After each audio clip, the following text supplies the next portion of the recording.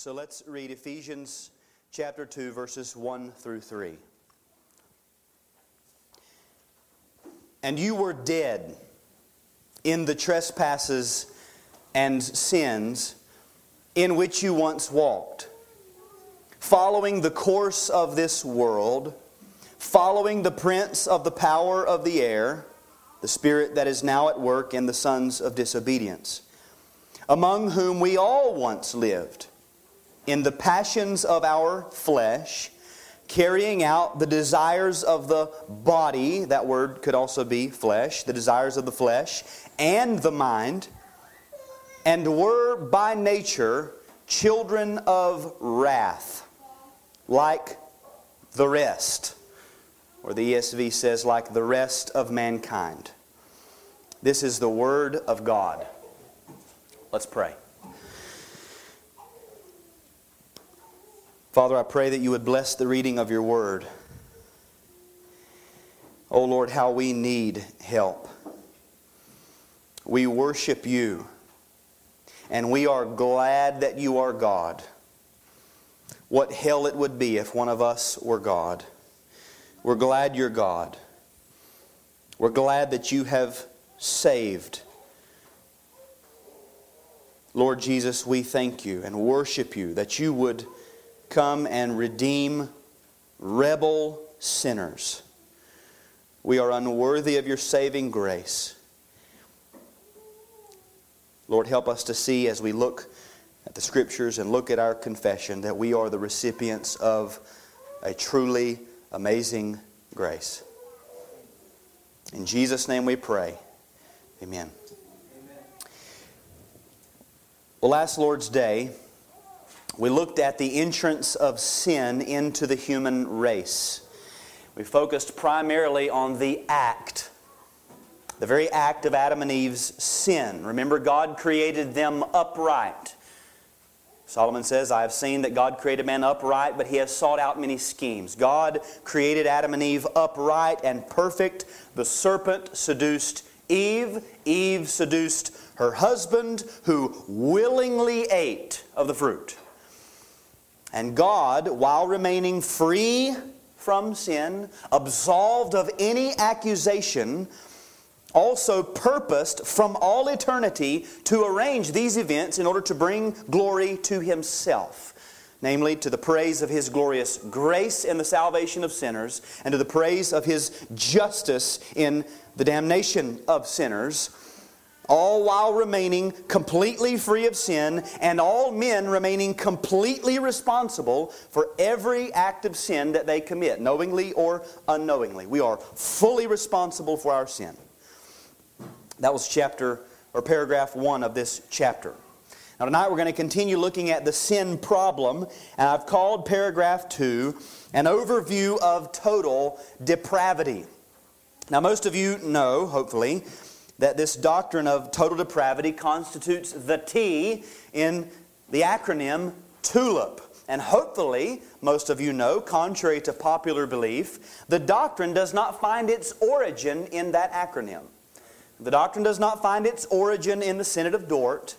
The doctrine is found in the Scriptures. It is a biblical concept. It has been challenged by mankind throughout history. Continues to be challenged because men hate this doctrine. The doctrine of total depravity leaves us without any help in ourselves. Utterly helpless apart from God. Now, just again by way of introduction, just thinking through some of these things, let's think about that phrase, total depravity. Because that's not the title that was given to that doctrine at the Synod of Dort, or that's a relatively new title. Total. What does the word total mean? Consisting of all of the parts of a thing.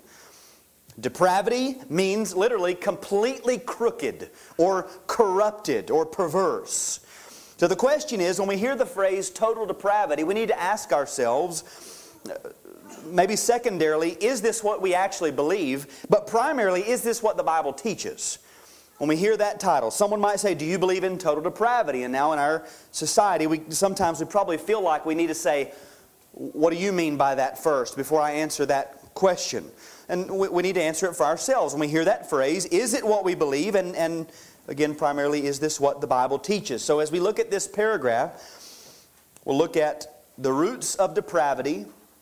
I've broken the paragraph up into two parts. The roots of depravity, and then at the end we see a definition of total depravity. So let's look at the roots of total depravity. The paragraph begins, our first parents by this sin. This we studied last week. Our first parents being Adam and Eve. This sin being eating of the forbidden fruit. Now notice the word by. Our parents by this sin. This first sin committed by Adam and Eve was the instrumental means by which sin entered the human race.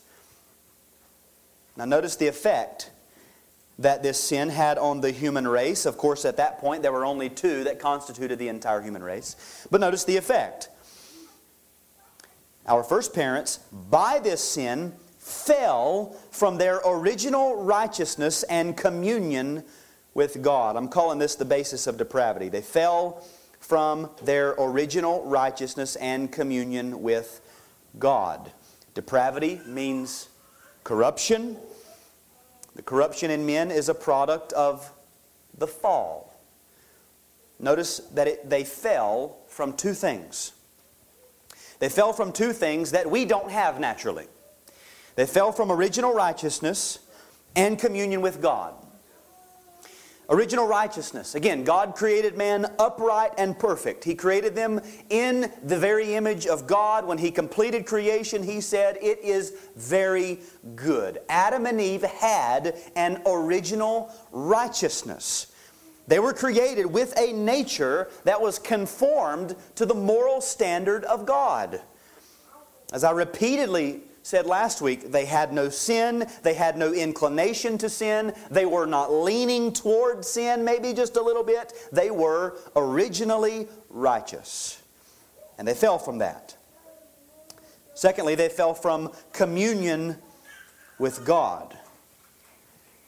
That is, personal, unhindered, unbroken, intimate, friendly, loving fellowship with Almighty God. They had that. And that's possible because they were upright and perfect.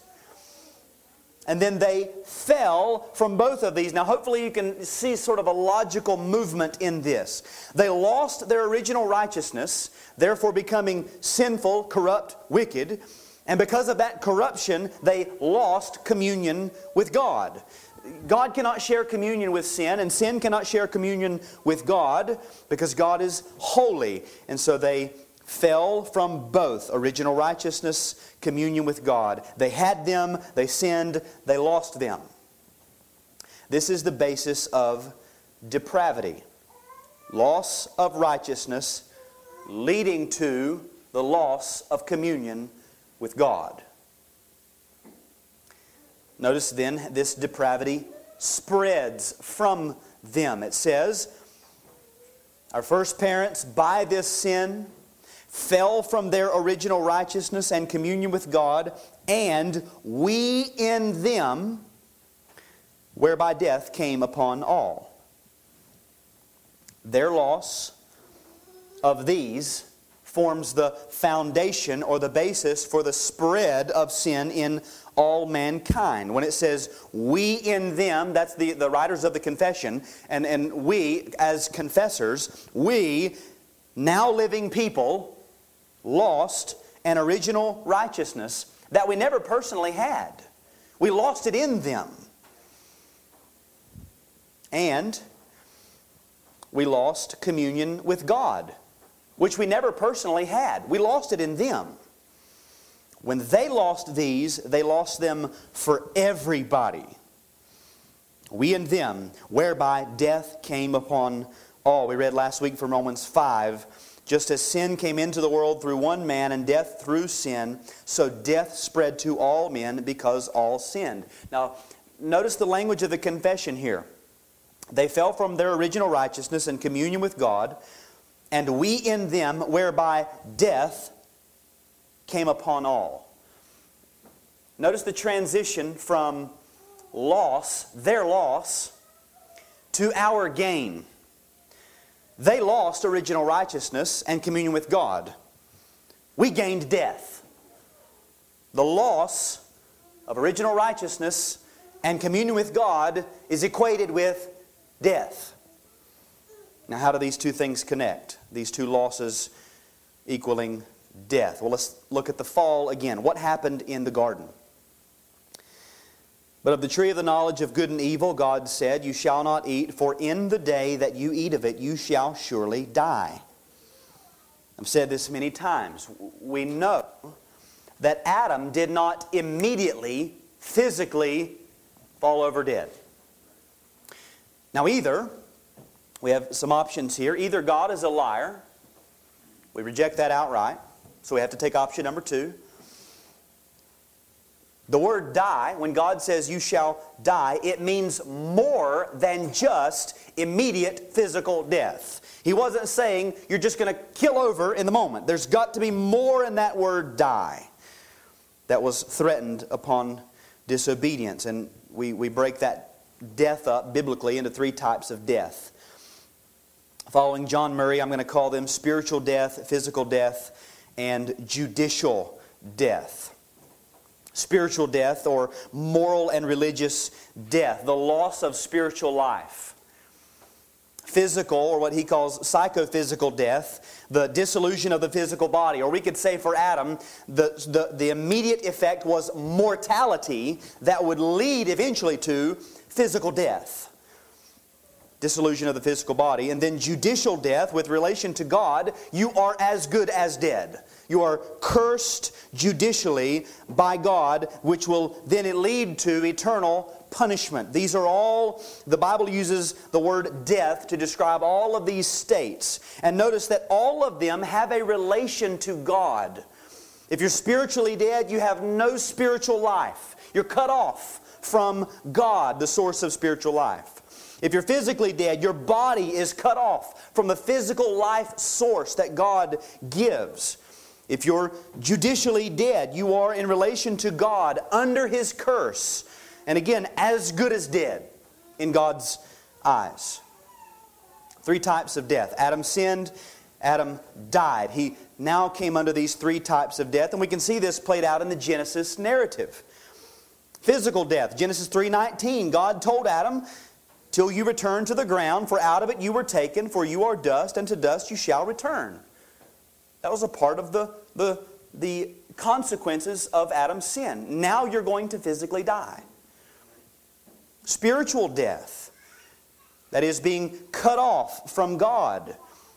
In Genesis 3:23, the Lord God sent him out of the Garden of Eden to work the ground from which he was taken. He was expelled from what the Bible calls the garden of God, the presence of God.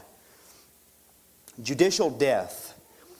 In Genesis 3:10, Adam says, "I heard the sound of you in the garden, and I was afraid because I was naked, and I hid myself." Immediately at Adam's sin, he no longer recognized God as friend, but as judge. He recognized, "I'm as good as dead in the presence of this God." Death is the lack of original righteousness, leading to being severed from communion with God and the blessings that come from that communion. Corruption severs one from God, and the ensuing alienation from God is called death in all its forms. This is what comes upon all of Adam's race. Because of Adam's sin, we are now conceived as mortals. We are conceived cut off from God. Paul says no one seeks for God. We are conceived under the curse of the law, for none is righteous, no, not one. And all of that because of Adam's sin. Adam's sin is the root of depravity, and it flows from there to us. That's the first part. That was the easy part. Remember last week I let you out early. The second part, picking up there, I've entitled A Definition of Total Depravity. A definition of total depravity. Notice the confession says, all becoming dead in sin. Now we just defined dead as being cut off from God.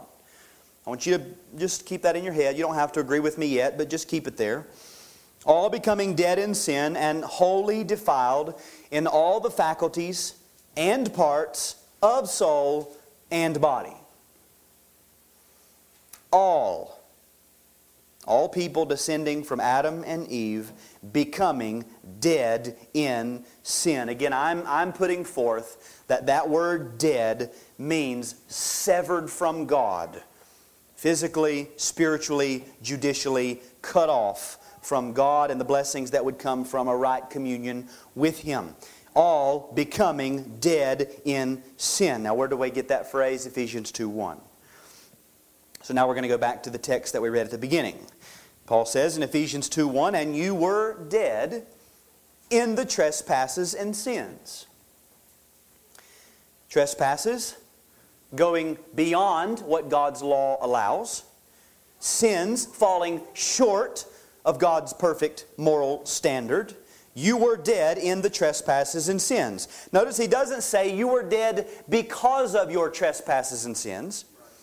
He doesn't say you were dead and so you just couldn't do anything. You were lying there like a corpse.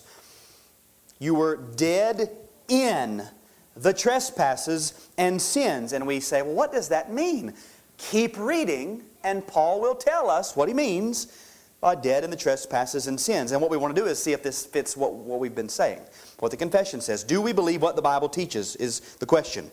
So Paul continues. You were dead in the trespasses and sins in which you once walked, following the course of this world, following the prince of the power of the air, the spirit that is now at work in the sons of disobedience, among whom we all once lived, in the passions of our flesh, carrying out the desires of the body and the mind, and were by nature children of wrath, like the rest of mankind. This is the Apostle Paul's definition of dead in sins.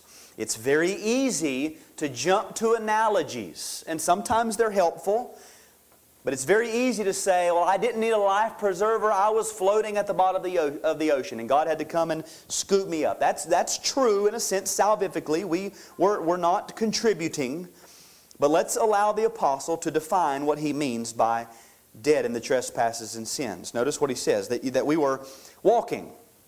You were dead in the trespasses and sins in which you once walked. So we were walking, all men by nature were walking in the trespasses and sins. So your lifestyle was characterized by going beyond and falling short of God's perfect moral standard. In other words, never complying. You're never in the middle. You're always falling short, always going beyond, never complying. Walking in the trespasses and sins. Secondly, you were following the course of the world, or walking according to the course of the world, or could be translated the age of the world, which is a strange phrase. What it's saying is you were living your life by the principles set forth by the common consensus of fallen humanity.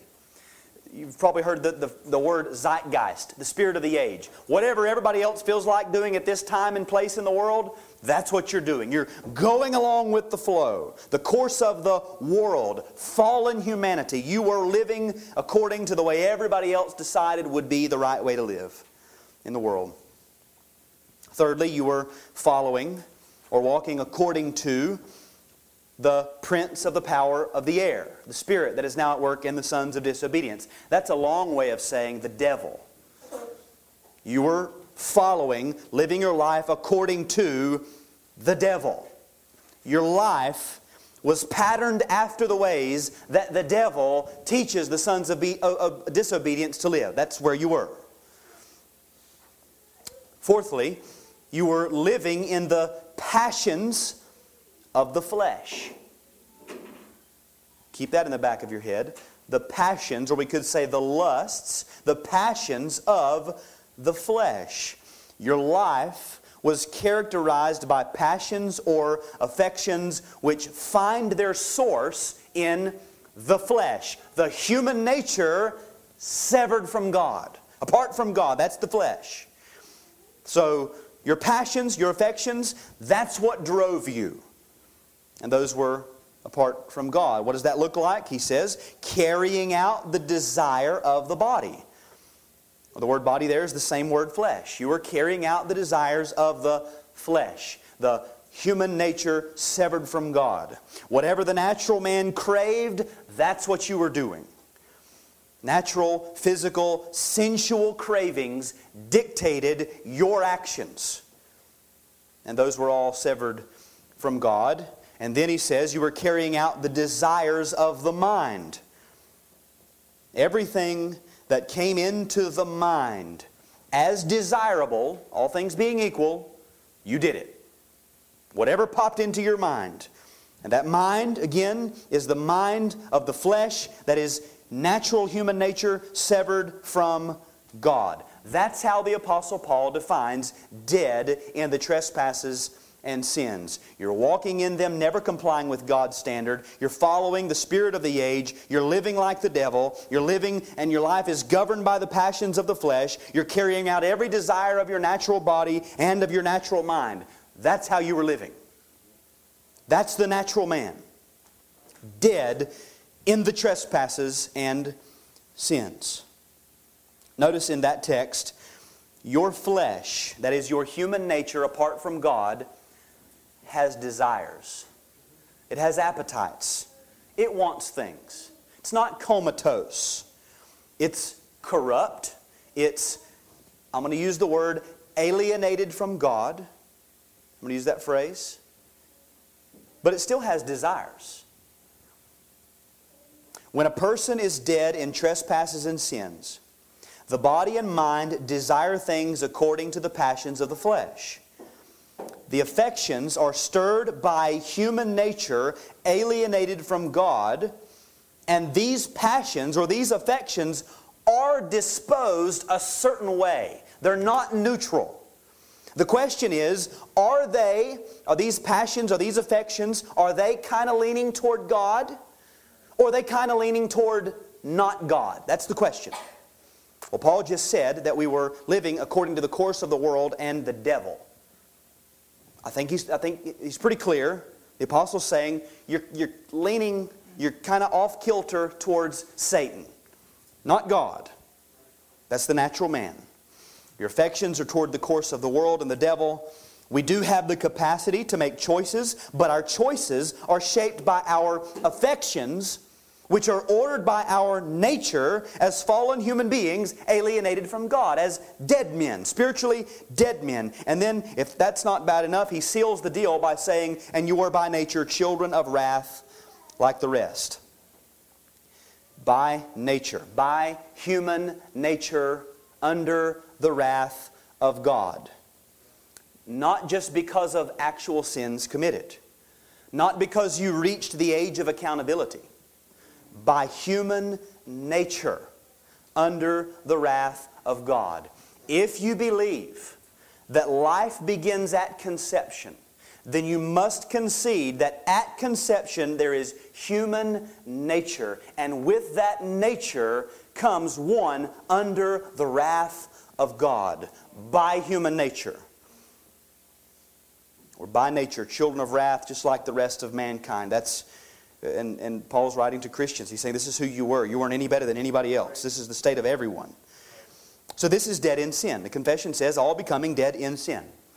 Everything you do, from your lifestyle to your desires and the passions of your human nature and your physical body and your mind and your thinking, all of it is severed from God. Every bit of it is alienated from God. It's purely mortal, it's earthly, it's centered around the temporal. It's all under God's judicial curse, again, children of wrath. That's the condition of all mankind since the fall of Adam. That's what the text says. Okay, let's go back to the confession and see if this is what the confession teaches. All becoming dead in sin and wholly defiled. Corrupted in totality. Nothing left uncorrupted. Another phrase for that would be totally depraved. And then it explains even further. You're wholly defiled in all faculties and parts of soul and body. Now the faculties are the strengths, the powers, the abilities or uses. That's a faculty. The parts are the distinguishable components of a whole. Soul and body are the components of a human nature. It is the essence of human to be body and soul. A soul without a body is not a human. A body without a soul is not a human. It's a body. A human being is soul and body. So what the confession is saying is that all of the powers and abilities of all of the various parts of the soul and the body are corrupted, none excepting, or totally depraved. Now let's break that down even further. Remember, I let you out early last week. What are the parts of a soul? The soul is the immaterial part of a human. Historically, the soul has been broken down into two main parts: the intellect or mind and the will. With your intellect, you understand, you have knowledge. The intellect takes in a notion and then will assent to that notion, making it a known fact, making it a truth. And with your will, you desire. That's your volition, your will. Your will is shaped by your affections. Affections are the dispositions you have toward something. Think about to be affected, to be pushed. You're being urged in a particular direction toward a thing. That's your affections. When we say we have affections for Christ, what we're saying is I'm leaning, I'm going that way after Him. Something is drawing me to Him. So the parts of the soul are the intellect, the mind, and the will, the desire of the soul. Those are the parts. So what are the faculties? What can a soul do? Well, with the mind, it's able to receive information, to reason, to rationalize, to make distinctions, to weigh various options. With the will, you have the ability to desire, to want, to crave something.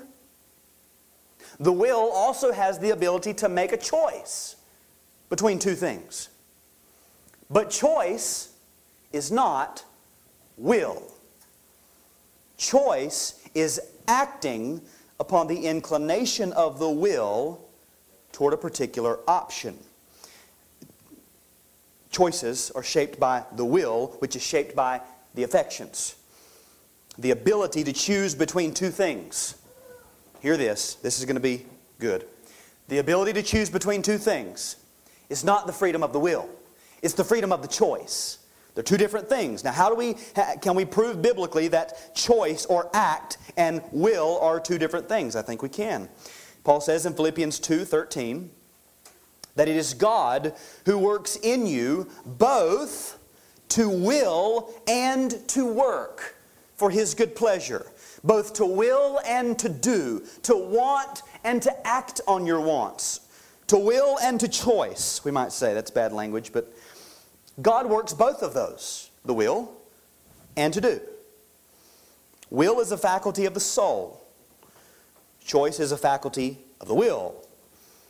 The inclination of the will, which we would call the affections or the passions, the inclination of the will toward a particular option is determined by the mind's ability to rationalize, make distinctions, and weigh options.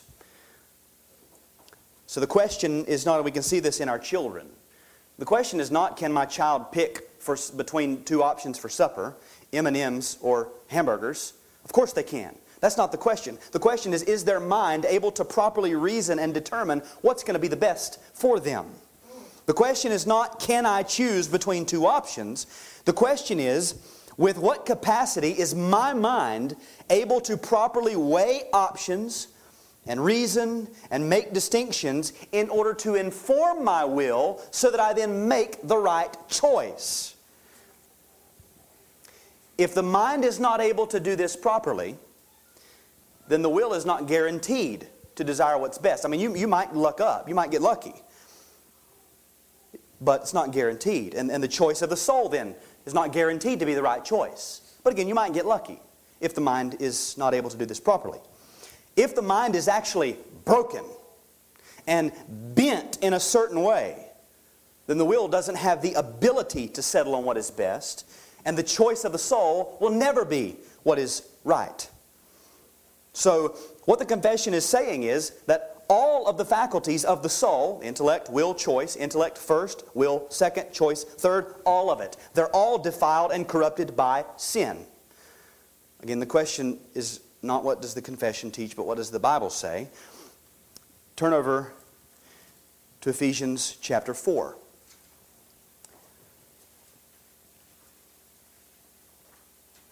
Beginning in verse 17, Paul says, "Now this I say and testify in the Lord, that you must no longer walk as the Gentiles do." That would be the unbelieving world.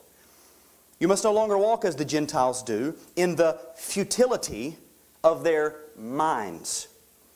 Now that's good, but the next verse is better. "They are darkened in their understanding." That word understanding is the same word that's used in chapter 2, verse 3, for the mind. They're darkened in their understanding. And notice what it says. Alienated from the life. What do we call that when you're alienated from life? That's death. Alienated from the life of God. They're dead because of the ignorance that's in the mind, that is in them, due to their hardness of heart. They are utterly responsible. Their fault, their hardness of heart, their ignorance, they are thus alienated from God. In other words, they cannot make the right choice because they will not make the right choice. The affections are bent a certain way. Colossians 1:21, "And you who were once alienated," that is, cut off from God, "and hostile in mind." Same word as Ephesians 2:1. Hostile in mind. Or 2:3 rather. You were alienated, hostile in mind, doing evil deeds. That doing evil deeds, that's the choice. You're hostile in your mind, and so you choose to do evil things. The confession gives this reference, Titus 1:15. "To the pure, all things are pure. But to the defiled and unbelieving, nothing is pure. But both their minds and their consciences are defiled." Now the word for mind there is a different word. It's just that which is responsible for the thought. That is defiled, and their conscience is defiled. The conscience is what tells you what's right and wrong in your soul. They're defiled. So the conscience says this is right, and God says, no, that's not right. And the conscience says, well, this is what's right, and God says, no, that's not what's right. The conscience is defiled because the mind is defiled. Romans chapter 8. Verses 6 to 8. "For to set the mind on the flesh is death, but to set the mind on the Spirit is life and peace. For the mind that is set on the flesh is hostile to God, for it does not submit to God's law. Indeed, it cannot. Those who are in the flesh cannot please God." Now the phrase there, "mind that is set," is a different word. It doesn't simply mean the thinking, but we would put it all together. We would say this is the mindset of the person. The mindset, their bent of thinking, the characteristic mental attitude of this person. The mindset, according to flesh, that is, human nature, severed from God, is hostile to God. For, why is it hostile to God? It doesn't submit to God's law. It's responsible. Indeed, it cannot submit to God's law. It cannot. Not having the power. Those who are in the flesh, not having the power to please God. They can't. Why? Because they won't. Why won't they? Because their mind is darkened and severed from God. The characteristic mental attitude of the flesh that is sinful humanity apart from God, is not neutral. It's not leaning. It's not running away from God. It is running at God, hostile to God, ready to kill Him as soon as it gets its hands on Him. Hostile to God, at enmity with God. The mind is hostile to God, which is informed by the will, which is informed by the affections, which then informs the choice. All of it cannot come to God. Why? Because it will not. It's dead, severed from God, or as Paul would say, alienated from the life of God. Also, we are wholly defiled in all faculties and parts of body. This will be a lot easier. Parts of the body, your physical body parts, your skin, your bones, your muscles, organs, toenails, your brain. Those are the parts of your body. The faculties of your body are the ability for your physical body and its parts to carry out its specific tasks. All of the abilities of each and every part of your physical body is defiled. It's corrupted by sin, tainted with the effects of sin. What are the effects of sin? We call that death. The body is, in this sense, dead in sin. Or as Paul would say in Romans 8:10, but if Christ is in you, although the body is dead because of sin, the Spirit is life because of righteousness. In other words, he's saying, even though the physical flesh is dying, the Spirit of God dwells in you and will continue on and will raise that up. And there he's speaking to Christians. Although the body is dead, your body is mortal. Your physical body is dying. Every part of your body is dying. Your body is under judicial death. Your physical body is under God's curse and must suffer the penalty for sin. Your physical body is under spiritual or religious death. Your physical body is not able to render to God the worship that He deserves. You cannot look at God and live. God lives in light that is unapproachable in your physical body. It's dead in every sense of the term. Your physical flesh and all of its parts is defiled. How do we know this? Because Christ took a physical body like ours and suffered in it and died in it, because the curse of sin had affected my flesh. My flesh deserves to die. And so He took it on Him and died in it. In the resurrection, our physical bodies are going to be raised and glorified so that we can live eternally with God. And Paul calls that a spiritual body. Even though it's physical in its constitution, he calls it a spiritual body. The wicked also will be constituted eternal physical bodies as well, so that they can receive in themselves, in their physical bodies, eternal sufferings for sins. The physical body in all of its faculties is physically mortal and dying, spiritually severed from God, and judicially under the curse of God. It's dead in the trespasses and sins. This is what we call total depravity. I'll read it again. Wholly defiled in all the faculties and parts of soul and body. This is our natural state. Cut off from God in all faculties of body and soul. But God, being rich in mercy, because of the great love with which He loved us, even when we were dead in our trespasses, made us alive together with Christ. By grace you have been saved, and raised us up with Him, and seated us with Him in heavenly places in Christ Jesus. Notice what we just discovered about ourselves. And Paul says, even when you were in that condition, not when you came out of it, even when you were in it, you were dead, God made you alive. This is what we call amazing grace. Let's pray.